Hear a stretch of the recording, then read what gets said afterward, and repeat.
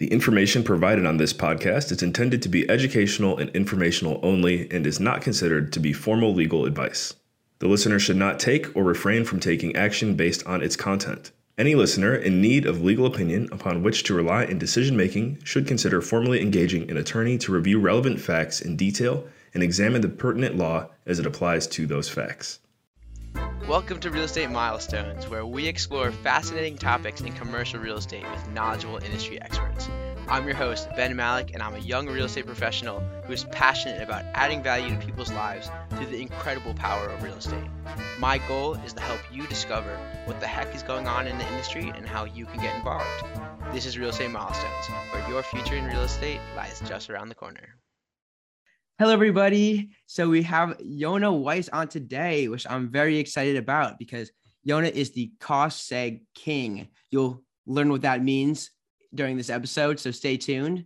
But Yonah is an expert networker and LinkedIn guru. So we got a lot of networking things to learn from him as well. But let's start with Yonah. Can you tell us a little bit, first, where are you tuning in from? Tuning in today from the holy city of Jerusalem in Israel. So working remotely, which is great. Anyone who thinks it can't be done, it certainly can. Been doing it before it was cool, right? So awesome. So yeah, can you tell us a little bit about yourself and your journey in real estate?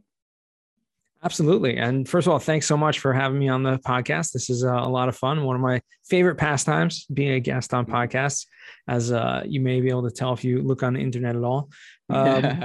Totally. I've been in real estate for only about six or 7 years or so, which seems like a really long time at this point. But from the gray hairs in my beard, you can tell I'm a little bit older. And so I spent about 15 years as a teacher before that. And really that's my passion is in that. And even now in the real estate realm and that I'm in, I find myself in that capacity a lot, teaching people, helping people, and doing for others more than even for myself. So that's a little bit about me. Like I said, I'm actually based in Israel. So I've worked for a company based in the States and in New Jersey, and all my work is remote, although I do travel back and forth quite a bit. But I have 6 kids and a great family and just living the life. Awesome. Yeah. And I can definitely tell you're a natural teacher from just the way you articulate things very, very clearly, which I think you're about to do. But before we do that, what is your first milestone in real estate? The first milestone I would say is, I got my real estate broker's license. That I guess was a milestone. Because you have to pass a test to do that. And I was like, wow, okay. Didn't really study so much to get past that test, but I guess that's a milestone. Yeah, that's one of my milestones too. It wasn't the hardest test, but I definitely learned a lot because my parents said they learned a lot just from buying a house. I'm like, well, how am I going to get those skills before buying a house? So I took the test, learned a little bit, and now I can earn commissions on real estate deals. So that's cool. Very cool. And you got to go buy a house though and learn some more. Right. Yeah, I know. That's learning through experience. Definitely a key. So, what is a cost segregation for anyone who might not know? Yeah, cost segregation. If you don't know by now, well, no, it's a crazy concept. Essentially, when you buy a property besides your personal residence, any type of business or investment rental property, the IRS allows you to take an income tax deduction called depreciation, which means you're able to take a write-off of the entire value of your property based on what you bought it for. So if you bought a property for $1 million, you can now write off $1 million from your income tax, but you can't do it all at once. You have to spread it out over this long period of time, 39 years or 27 and a half years, depending if it's residential or commercial.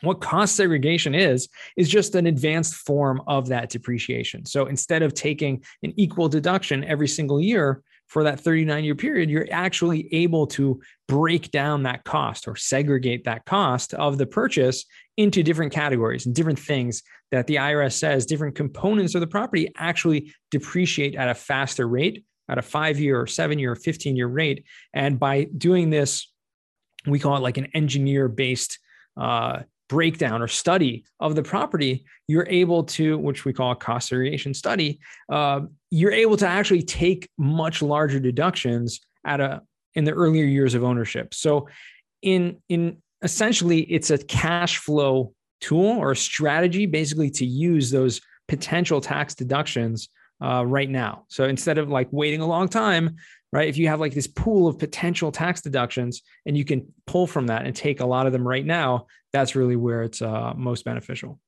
Yeah. And as you know, the name of the game is in real estate. And one of people's favorite parts is the tax advantages and the, I guess, the wealth building as a result too. So definitely a powerful strategy. But just to kind of cement the idea more, could you kind of give us an example with some numbers and maybe paint a picture for us about how one would actually work? Yeah, absolutely. Let's go to the back to example, right? Let's say you buy a property for $1 million. Okay. If it's a residential property, let's say it's multifamily, right? So if it's in California, that means it's probably a duplex. And if it's in, Alabama, it's probably like a 40-unit building, right? But $1 million can go a long way depending on where you invest. And you always have to, and I should mention, you always have to allocate a certain amount to land, which does not depreciate. So let's say you're taking off 15% towards land, okay, which leaves you with $850,000. That's what's called your depreciation basis. That's the amount that you can depreciate or you can take as a tax deduction. Now, before I get into that, just to clarify, depreciation sounds like a negative term, but it's really not. Depreciation is just, when it comes to tax deduction, it doesn't mean that your property is actually going down in value. It's just a borrowed term that the IRS gave for this tax deduction based on the principle that your property is going down in value because it's not intrinsic to the actual property itself. And what I mean by that is this deduction starts over the day that you buy a property. Okay. So you may buy a building that was built in, 1952 and it's been fully depreciated, or that value that, is in the actual intrinsically in the building doesn't have that depreciation value of 27 and a half years. But when you buy it today in 2022, you get to start that 27 and a half year schedule, your depreciation schedule, brand new based on the owner and based on your purchase price. So that's why I say it's not intrinsic, it's really subjective. And so it's a borrowed term. So getting back to our numbers of $850,000. Now, you may not be a numbers person, but this is pretty simple. If you take that and divide that by 27 and a half, you get about $30,000 just to keep it round, which means if you were just take regular, what we call straight line, regular depreciation, you would be getting a $30,000 tax deduction from your income tax each year. Now, what does that mean from a practical sense? Let's say you made $50,000 of income. Okay. That $30,000 reduces that taxable income, which means you're only paying taxes or only subject to tax on the remaining $20,000. So instead of being taxed on $50,000, because of that depreciation deduction, you're able to be taxed only on $20,000. So that in of itself is great. And that usually saves tons of people, a lot of money through this real estate investing. Cost segregation, what it does is we break down a building into its engineering components. And so we'll find things like what's called personal property that's depreciated on a 5-year schedule, like furniture, fixtures, right? Appliances, you name it, basically anything non-structural like cabinets or countertops, even flooring or window treatments. There's so many different things. And we find the value of what those components are. And then you can take that tax deduction on a 5-year schedule. So in the first 5 years, you may be taking 20% of your property in that 5-year category. So back to our numbers, 850,000, right?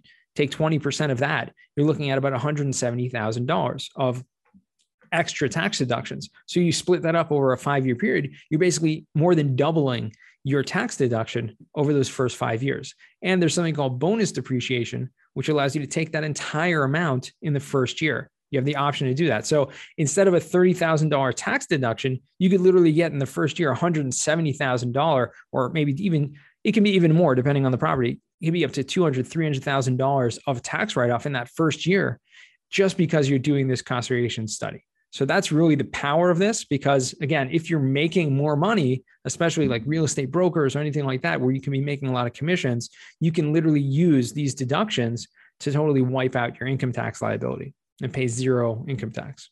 Yeah. And so the difference between a depreciation and maybe, let's say like utilities, like there's it's a paper loss or a paper deduction versus like you don't actually pay it in cash. You don't pay someone for depreciation.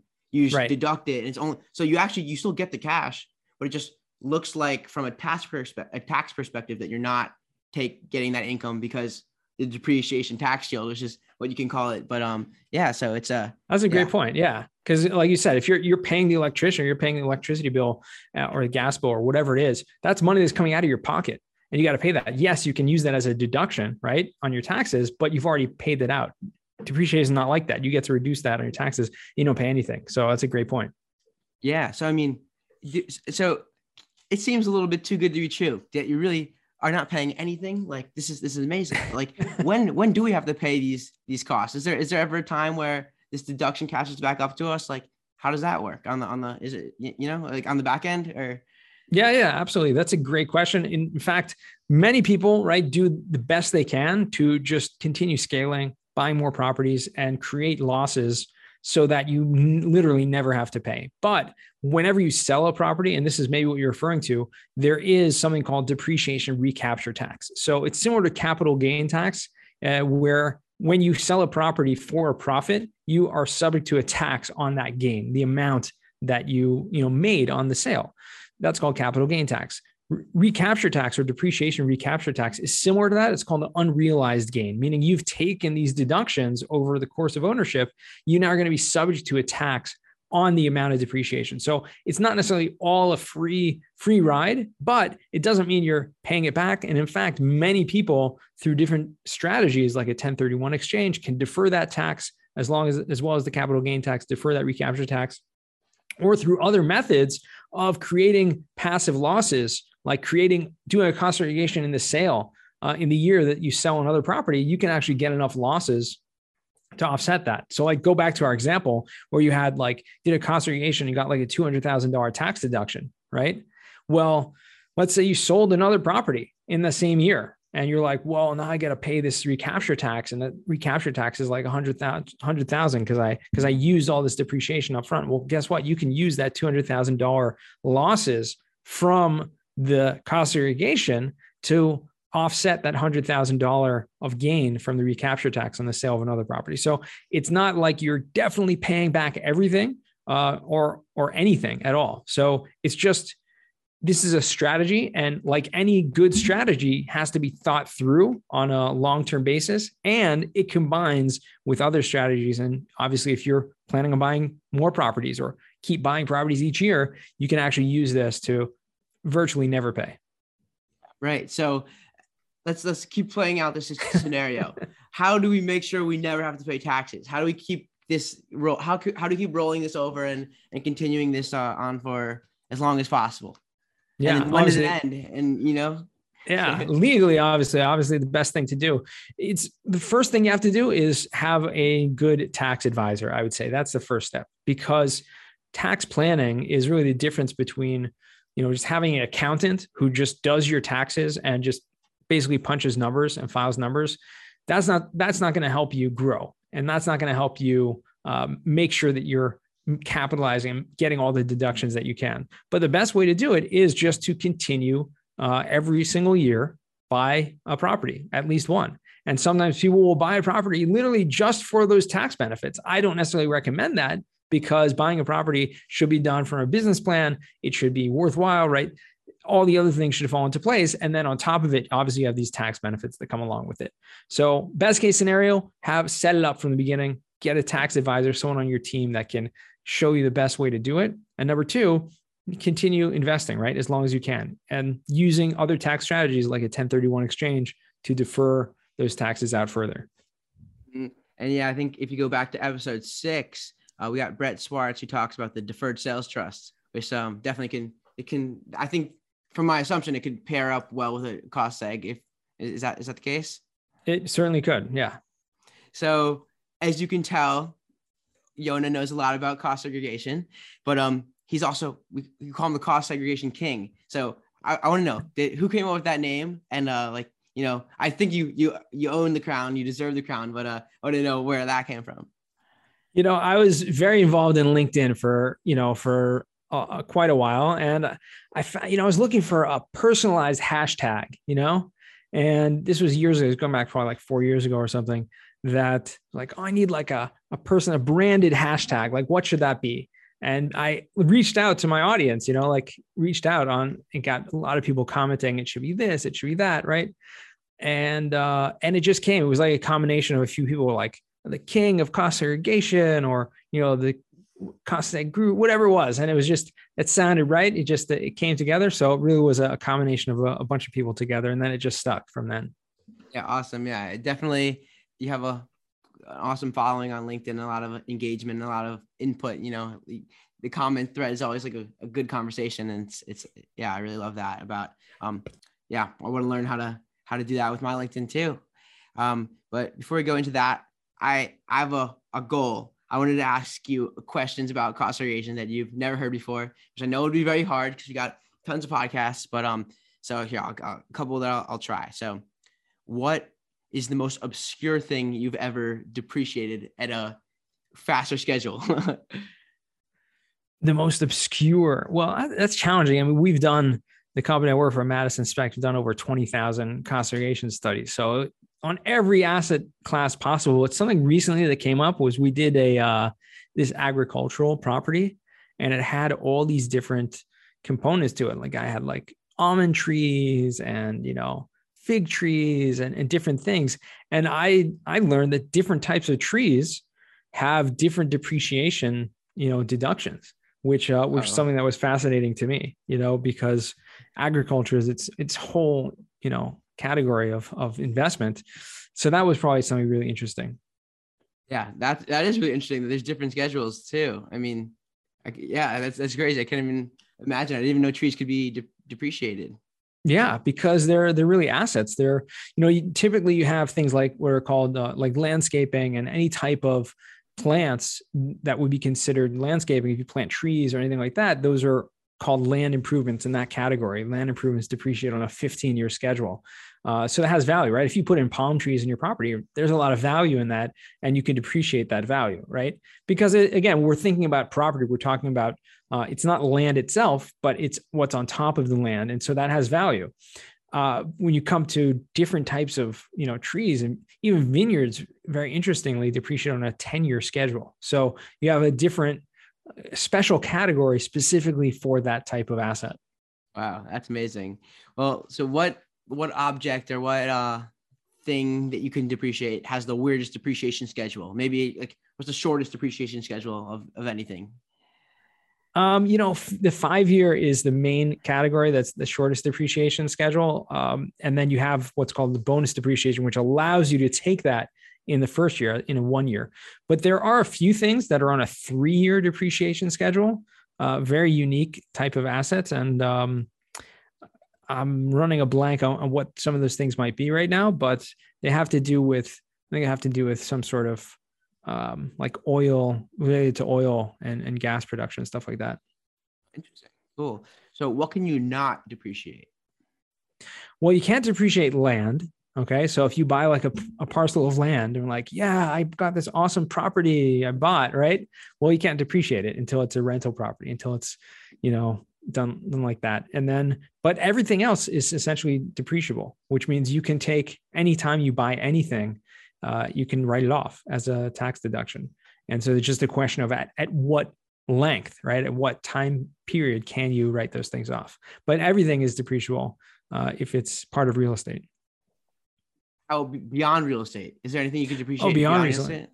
Yeah, I mean, it's a second question, but yeah. Yeah, sure. I mean, there are plenty of things that you can depreciate: business equipment and anything that is related to a business. There are so many things. So there's a resource that the IRS is basically the code that defines all of this is called the MACRS, MACRS, which stands for the Modified Accelerated Cost Recovery System. And so this essentially, this system, if you will, defines the useful life, right, of every single type of thing out there. So even, car, if you buy a car, it depreciates. You can take as a tax write-off, right?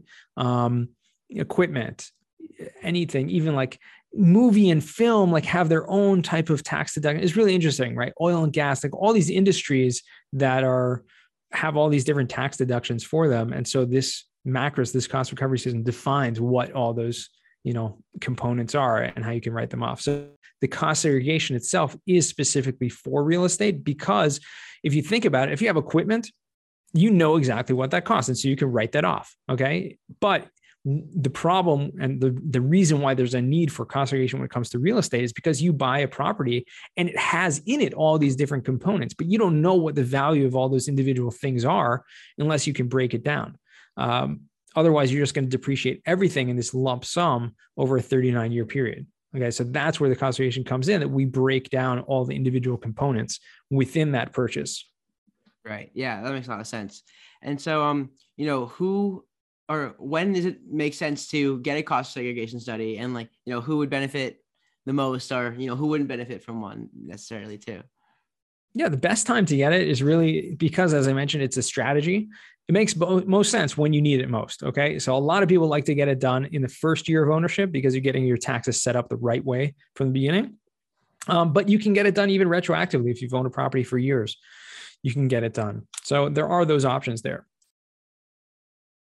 The other thing I would say in terms of who's going to benefit the most is someone who is defined as a real estate professional.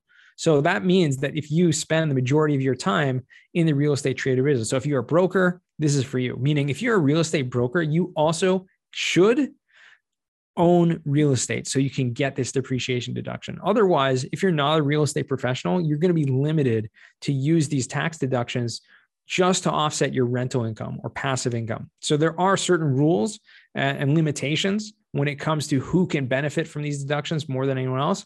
And the biggest person that's most for is, like I said, a real estate professional. Right. So, I mean, at that point, every loss is a gain as long as you're making like active income. So that's really exciting. I have my license, and that doesn't necessarily make me a real estate professional, but if I'm using it regularly, I would be considered one. So yeah, cool. So, yeah, I mean, that's an important point because, there's a lot of tax advantages that come along with real estate. And there's a lot of advantages that come along with being a passive investor, but they don't necessarily all align. So, I mean, what kind of things, I mean, yeah, like I'd want to touch on the advantages of passive investing if we're also going to touch on the, what you can't do with it, but I kind of want to make some of those distinctions. So can you touch on that a little bit? Yeah, I mean, you can, like I said, you can do it at any point. There are certain types of properties that have more benefit than others. And a certain price point really makes more sense. So for example, if you buy $100,000 property, your benefit is going to be less because you're just taking a portion or proportion of that tax deduction of that total amount upfront. So the bigger the property is, or the more value to your purchase price, the more benefit you're going to have because, again, it's just proportionate. Yeah. I know that sometimes you use like the $500,000 mark is like a kind of a rough estimate for like when it really becomes valuable. Yeah. I use that as like a rule of thumb, but really any property, I'd say valued over, purchase for over $200,000-300,000 is definitely worthwhile looking into, especially if you're a real estate professional, because at that point, like I said before, it's not geared to the property by itself. It's really for anyone or anything, you can use those deductions. Great. And then can I go in and do a cost segregation study, or do I need you to come in to do it? Yeah, I mean, anyone could do this theoretically, but if you're ever audited, you're going to be screwed basically, right? Because you need to have a professional get it done because there's so many requirements when it comes to the IRS's tax code. There's something called the Cost Segregation Audit Techniques Guide, which defines everything that needs to go into this. So there's like a whole numbering system. There's a whole, nomenclature and referencing to the tax code for every type of asset. So, the report that our company does is, like 80, 90, 100 pages long. And it's very, very detailed that goes into all this stuff. It's not just about like coming up, throwing a dart at the wall and figuring out, okay, let's take 20% of our property as a bonus depreciation. I wish it was that easy. So you do need a qualified, cost segregation study done by a company that is reputable. Great. Okay. Well, I'm glad to get that. Yeah. To know that for sure.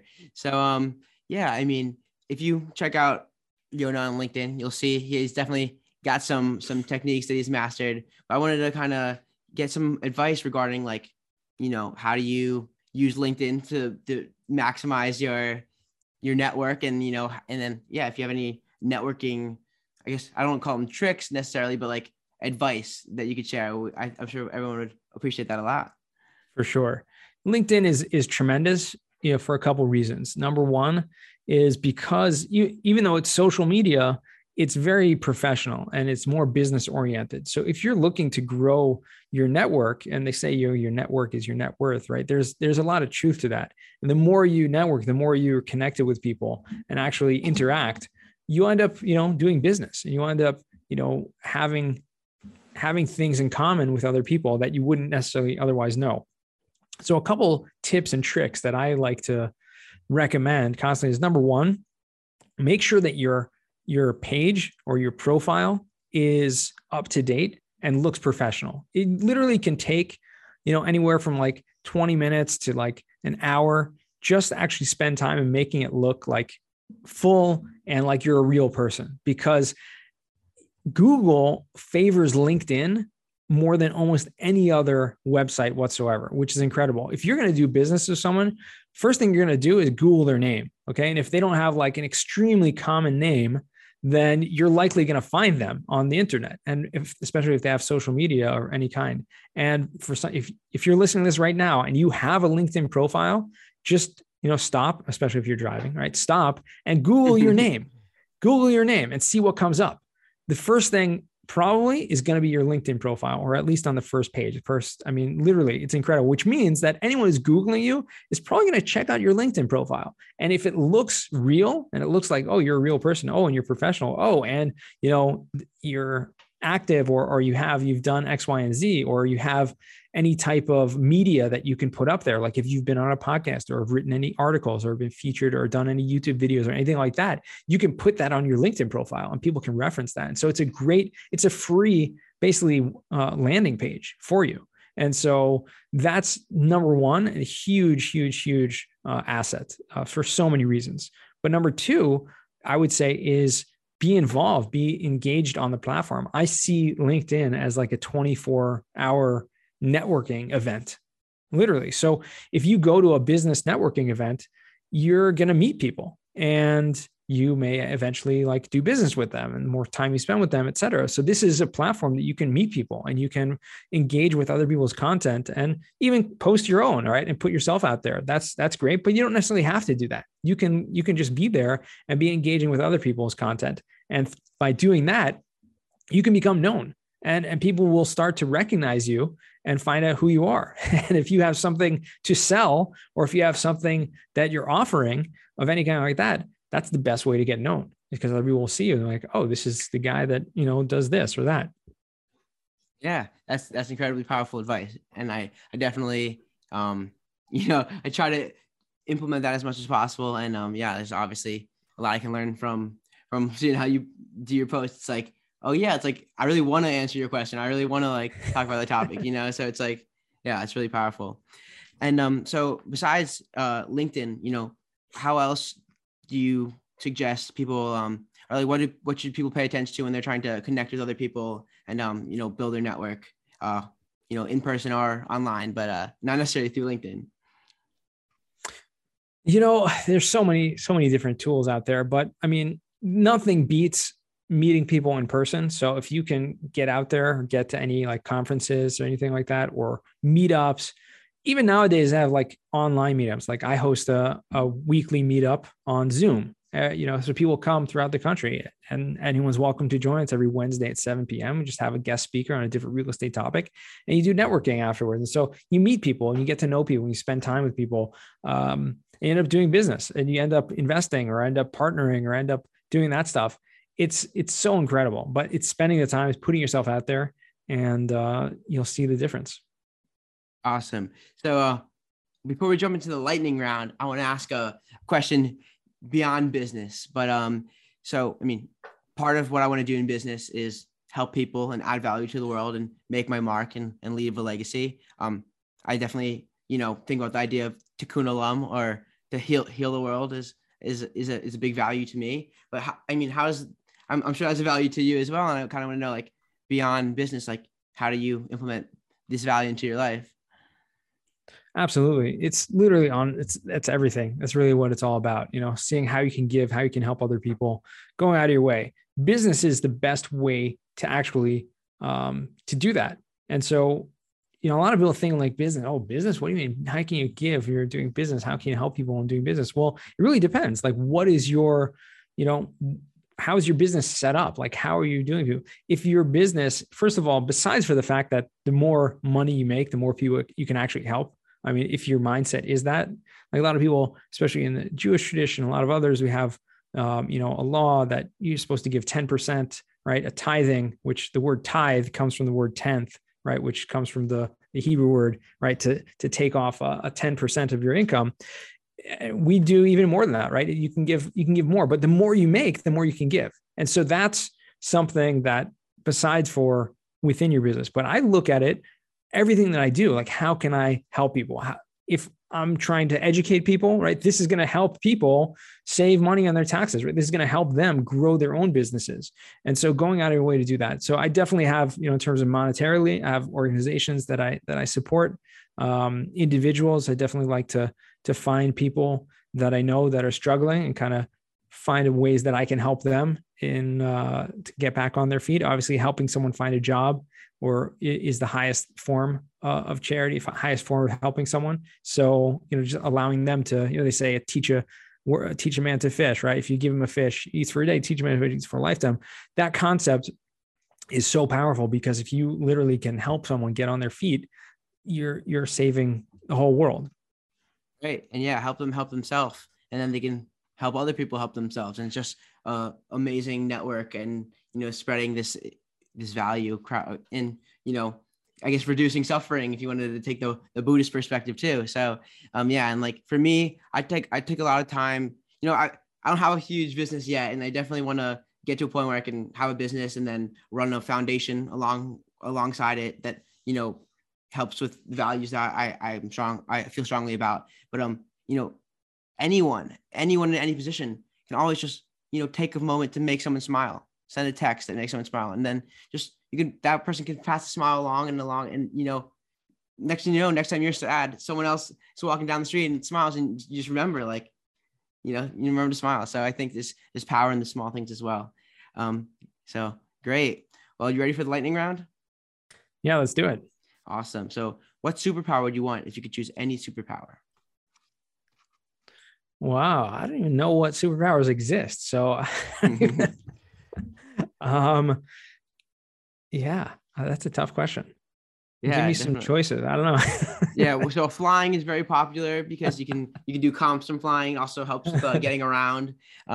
Speed. I like speed. That's mine. I like super speed, super strength, telepathy. Oh, telepathy. That's going. X-ray vision, cost segregation from the outside. Yeah. That's great. No, they're all great. I don't know. I think I'll have to go with, telepathy, maybe just trying to figure out, especially, for my wife, like what's she really thinking? Right. Yeah. Right. Sometimes words don't necessarily align with the meaning. So yeah, that's a good point. So what's your favorite book, or what's the one that's helped you the most? The most powerful book, there are so many. I mean, I've read literally thousands of books. Probably the biggest one that had the biggest impact on my life, I would say two, and they're both Jewish books. They're both like ancient Jewish, like not ancient, like hundreds of years old, but texts that totally changed my entire life and perspective. So one is called the Tanya, which is the Lubavitch Chabad, written by Shneur Zalman. Incredible book, just brings a whole perspective. And the second one is called The Way of God, Derech Hashem. It's by Moshe Chaim Luzzatto. It was a great rabbi in the 17th century, 18th century in Italy. And these two books totally changed my entire life and my outlook on literally everything that I do on a daily basis. So, in terms of business books, there are tons of them. And I'm sure everyone else will talk about all those, but I give a little bit of a different perspective here. Yeah, I definitely appreciate that. And, I want to be a well-rounded person and pull things from everywhere. So, I mean, I definitely been reading a lot about Maimonides and his philosophies, and it's been a great journey. I'm taking a Buddhism class just for my philosophy major. And it's like, wait, like so many of these things are compatible with Judaism. Like who is talking about metaphysics in Judaism? And like, I was like, oh, that's okay. I've learned some amazing things. There you go. Yeah, cool. So what motivates you to continue every day? just trying to be the best person I can be, right? Trying, like you said, the tikkun olam, like every person is their own world. And so if we can be the best individual that we can be, obviously we have to have a guiding force of what that means. But that's what motivates me, is how can I help the most people, and how can I be the best person? Yeah, that's awesome. And what advice would you give to someone who wants to follow in your footsteps? Be humble, right? That's the biggest thing. And part of that means continue learning, never be afraid to ask questions, never be afraid to think, oh, I already know that, I don't need to learn that again, or I don't need to listen to that. No, like keep studying, keep learning. There's tremendous amount to learn. And also, if you're wrong, like figure it out, like say you're wrong, like you're not, the world doesn't, revolve around you. And that comes back to the point we were talking about before, like help other people. The more people you help, the more you'll actually get out of it. 100%. And since I put you on the spot, I want to give you a chance for revenge. So ask me any question you want to know about me. Any question. Okay. Of all the albums on the back wall over there, which is your favorite? The reason they're on the wall is because they're some of my favorite. But so let's see. I'll say, okay, that's so tough. Well, I thought it was going to be a harder question. Yeah, it's like probably the hardest question I've gotten asked. So, I mean, okay, well, Abbey Road, that's the most timeless piece of all time. Like, that's just, changed the game. Like, I think every single thing that came out after it is influenced by it in some way. And I still think with all these all the things that's progressed from it, it's still the best. So Abbey Road is one that I always go to, and I love Oh Darling. That song always makes me feel so good. But when I'm feeling down, I always listen to my man Bob Marley. I listen to Redemption Song by Bob Marley. That's my favorite Bob Marley song. And Legend is just an incredible album. And then I've took history of jazz last semester, so I got really into John Coltrane and Ornette Coleman. So and then Miles Davis too. So those are three of my favorite jazz musicians. So Virgin Beauty is probably my favorite jazz album. He also has Jerry Garcia come on for a couple of the songs. So it's like mixing like I guess improvisational rock with improvisational jazz, and just blows my mind every time. So that's I couldn't give you a straight answer there, but these are some of my favorite albums, definitely. Very cool. Awesome. Well, how can people find you? Well, I know if they search you up for LinkedIn, they'll definitely find you, but how else can people find you and learn more about you? Yeah, like you said, the best place is LinkedIn. Definitely let us know that you heard us on this podcast, and we'll make a connection request through that. But you can go to yonahweiss.com also, find out more about what we're working on. Awesome. And you got any final remarks for the audience? Just keep on learning. Awesome. All right. Well, thank you very much for coming on. It's been a blast, and I'm sure a lot of people are going to get a lot of value out of this. So thanks on behalf of everyone as well. Thank you. It was great spending time with you. Yeah, keep making milestones.